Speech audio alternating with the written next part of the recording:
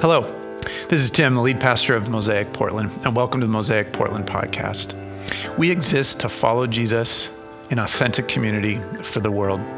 And right now we're gathering Sundays online to worship together and to open up scripture together.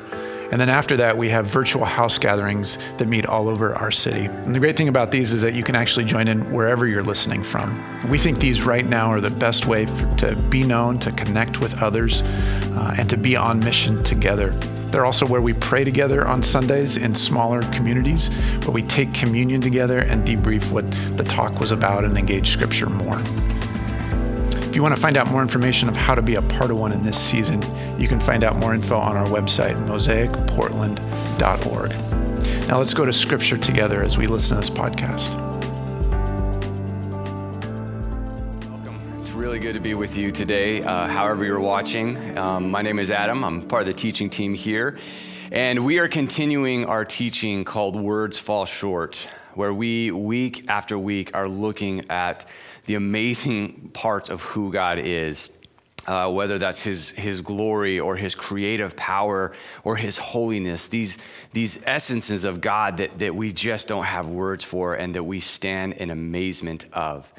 Today, we're going to continue that, but we're going to do it in a unique way because today is also Palm Sunday. Palm Sunday represents a time that starts something called Holy Week that the Church of Jesus has been recognizing for hundreds of years. And it's a time where we tell the story and remember Jesus going to Jerusalem and the events that lead up to him being crucified on a cross and ultimately resurrected.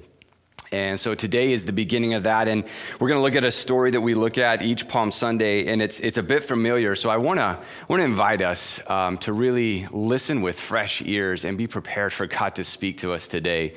Scripture tells us about itself in Hebrews 4 that it's active and living, and that we can go to these stories over and over again and learn new things.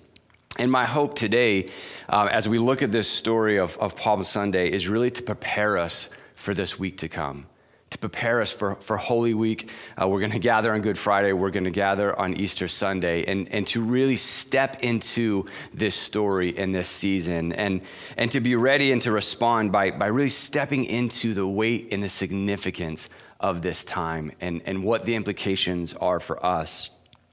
That we would step into this story by kind of experiencing words falling short for ourselves, that as we consider this story of Jesus and going into Jerusalem and facing the cross, that we would be overwhelmed with worship and adoration for who God is.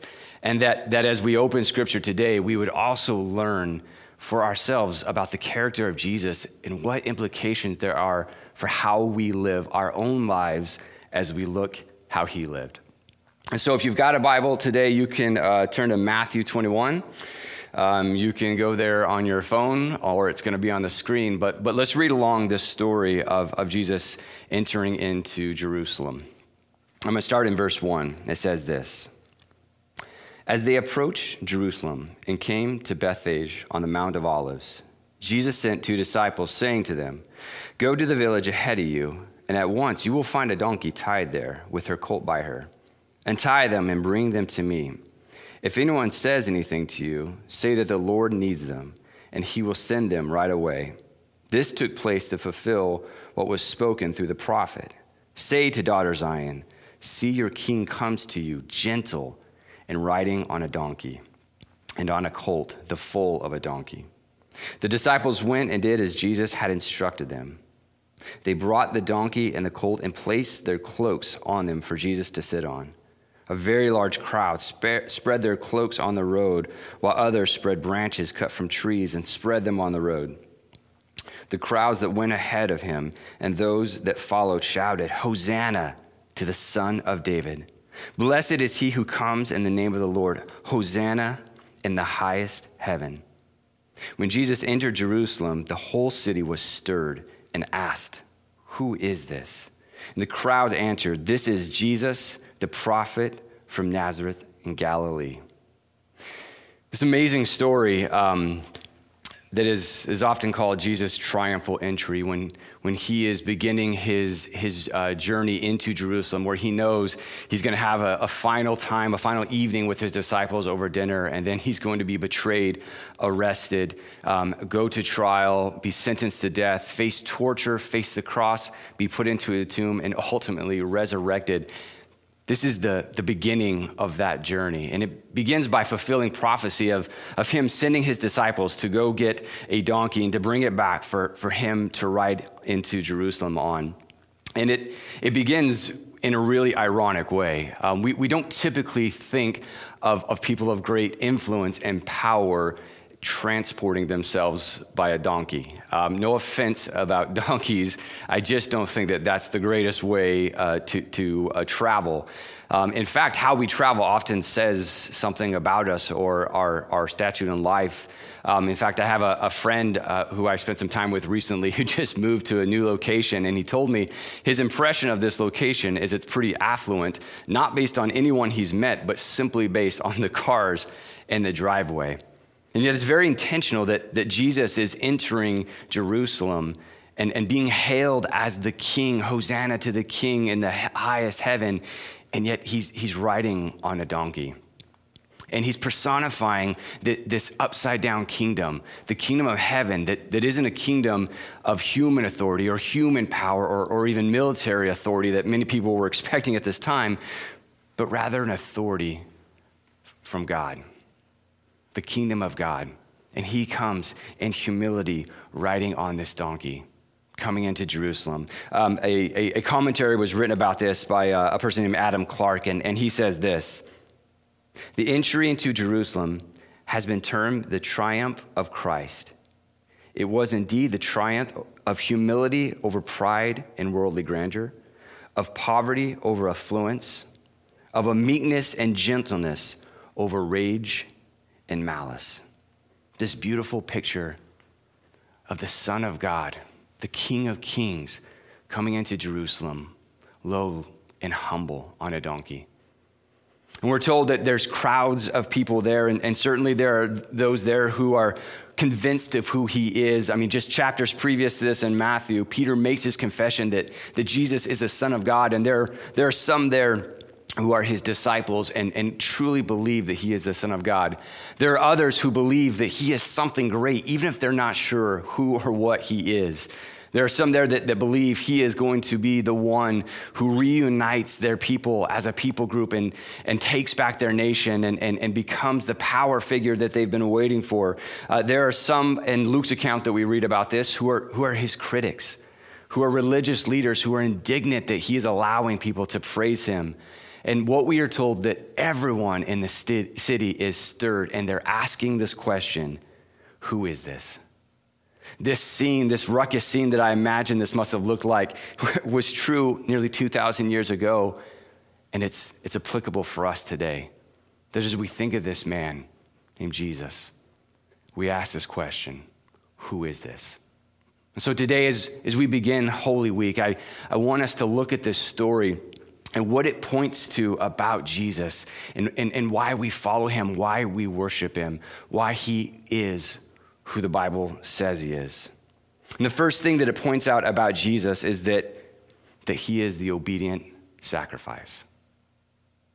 We know in this story, as he is pursuing Jerusalem, he knows to what end this pursuit is, that this is going to end with him being put to death. And we know this because later in the story, he prays in the Garden of Gethsemane that this could be passed from him. Is there any other way that sacrifice can be made for humanity? Yet he says, not my will, but your will be done. He is willingly stepping into being an obedient sacrifice.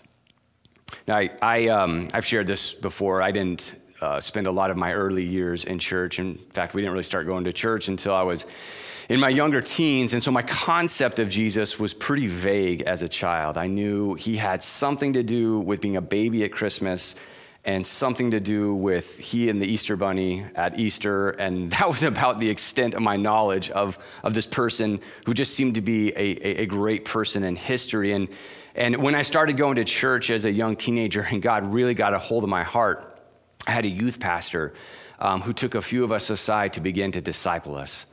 And the first thing that he wanted us to understand is how we relate to this story of Jesus being an obedient sacrifice, going to the cross, and what that has to do with us. So he began to teach me this really rudimentary theology about how we access this and how we understand it. And it was something that he called the Roman roads. And I don't think it's unique to him. I think it's actually been around for a while. But it's basically this progression through Romans. And I want to read these 3 verses because it helps us understand the statement of Jesus being an obedient sacrifice. This first verse is Romans 3:23, and it says, "For all have sinned and fall short of the glory of God." It's a simple verse, a simple statement, and yet it puts all humanity in the same place with the same human condition of being a people who, because of sin, which is anything outside the nature of God that we choose, anything, any motivation, any action, any way of living that's outside the nature of God is sin. And because of sin, we fall short of the glory of God. This scripture has a unique application in the series that we've been teaching, Words Fall Short, where we've been looking at the otherness of God week after week. And in this verse, it's pointing to why God is other and how we fall short of his glory. And then it continues in Romans to 6:23. It says, "For the wages of this sin is death, but the gift of God is eternal life in Jesus Christ our Lord." So we have this human condition of being separate from God because we choose things that are outside of God's nature. And the condition of that is that it leads to death. It leads to sacrifice. And it's led to Jesus being that obedient sacrifice. And then it continues in Romans 10, it says, how we access this. If you declare with your mouth Jesus is Lord and believe in your heart that God raised him from the dead, you will be saved. These 3 verses completely transformed the way I saw and understood Jesus as someone who stepped into that need where my sin, the way that I choose things outside of God's nature and his character, Jesus stepped in and was the death and the sacrifice for that. These 3 simple verses that maybe for many of us, they are very familiar, are still completely relevant for your life and my life. In fact, I shared them with someone recently who's going to be baptized and walked them through this reality of why Jesus being the obedient sacrifice matters for you and for me. And that he's not just an obedient sacrifice, but he is a sufficient sacrifice. He is not just a savior, he is a powerful savior who can meet us in our complete brokenness. Colossians 1 says this, starting in verse 19. "For God was pleased to have all his fullness dwell in him, in Jesus, and through him to reconcile to himself all things, whether things on earth or things in heaven, by making peace through his blood shed on the cross." So as we look at this story of Jesus riding on a donkey, this gentle king riding into Jerusalem to face the cross, we access this story through these massive implications of what this means for you and I. That he is the obedient sacrifice and that he is the one who triumphs. That's kind of the imagery that's happening as he's riding into Jerusalem. People are putting palm branches down and they're using this word Hosanna. Both of these are associated not just with praise, but praise to someone who is victorious, to someone who is their champion. Hosanna to Jesus in the highest. They begin to bring this praise because he is the one who is the power to save. He is the one who triumphs. I've had this experience of being saved, not just by Jesus in my heart, but my body when I was in the ocean one time. And growing up in Arizona, I had obviously very little experience with being in the ocean. There was a time when my wife and I lived near the ocean and would go there often. And one of the first trips that we took, I just spent hours out just swimming in the waves and playing and having so much fun. And one of the things that you do when you're used to being around the ocean is you pay attention to your surroundings. And if you're from Arizona, that doesn't enter your mind until it's too late. And I had been swimming and I didn't realize I was being pulled down the shore and I was being pulled into a bluff of cliffs. And I didn't realize it until I heard the waves crashing against these cliffs, and I was terrified. I swam my hardest against this current, trying to get away from it, trying to go back to safety. And the more that I swam, the closer I would get and the closer I would get. And I just had this realization, like, I can't save myself. There's nothing I can do to get myself out of this situation. And absolute fear began to overwhelm me. And then all of a sudden, out of nowhere, I hear this voice of someone saying, "Grab my surfing board." And in my mind, it was an angel who had been surfing. It probably wasn't an angel, but it was someone who recognized I was in a place that I couldn't get out of. And they came over because they were surfing. They had me hold on to the back of their board, and they swung me out to safer waters. And I remember that feeling. I just wanted to hug this random surfer guy, which I didn't. And it was just that sensation. I've been delivered. Man, I was stuck. It looked perilous. I couldn't pull myself from that situation. Someone stepped in and delivered me. This is the story of Jesus. In fact, he says it that clear when he's talking to Zacchaeus. He said that I've come to seek and to save the lost, to come to a people who were caught, to come to a people who were stuck and in a perilous situation with no hope, facing death, and to seek them and save them. This was true 2,000 years ago. This is true today. As we open Scripture, as we have this conversation now, this is true. In the ocean, the undercurrent that we might be stuck in might not be an actual undercurrent with water. It might be something that we're experiencing in our lives, in our hearts, in our brokenness, in our own ways that we try to soothe ourselves and to lead our own lives that are outside of God's character, and we feel that we've wrecked our lives. But Jesus is present. He comes to us gentle. He comes to us humble. He's the obedient sacrifice who has the power to save and to resurrect. It's in him that we find the strength for new life. This King who is obedient, who is triumphant, and who is humble. The humble King, the one who we follow. Gentle and riding on a donkey. Such a contrast from the way that we experience or maybe even think of authority.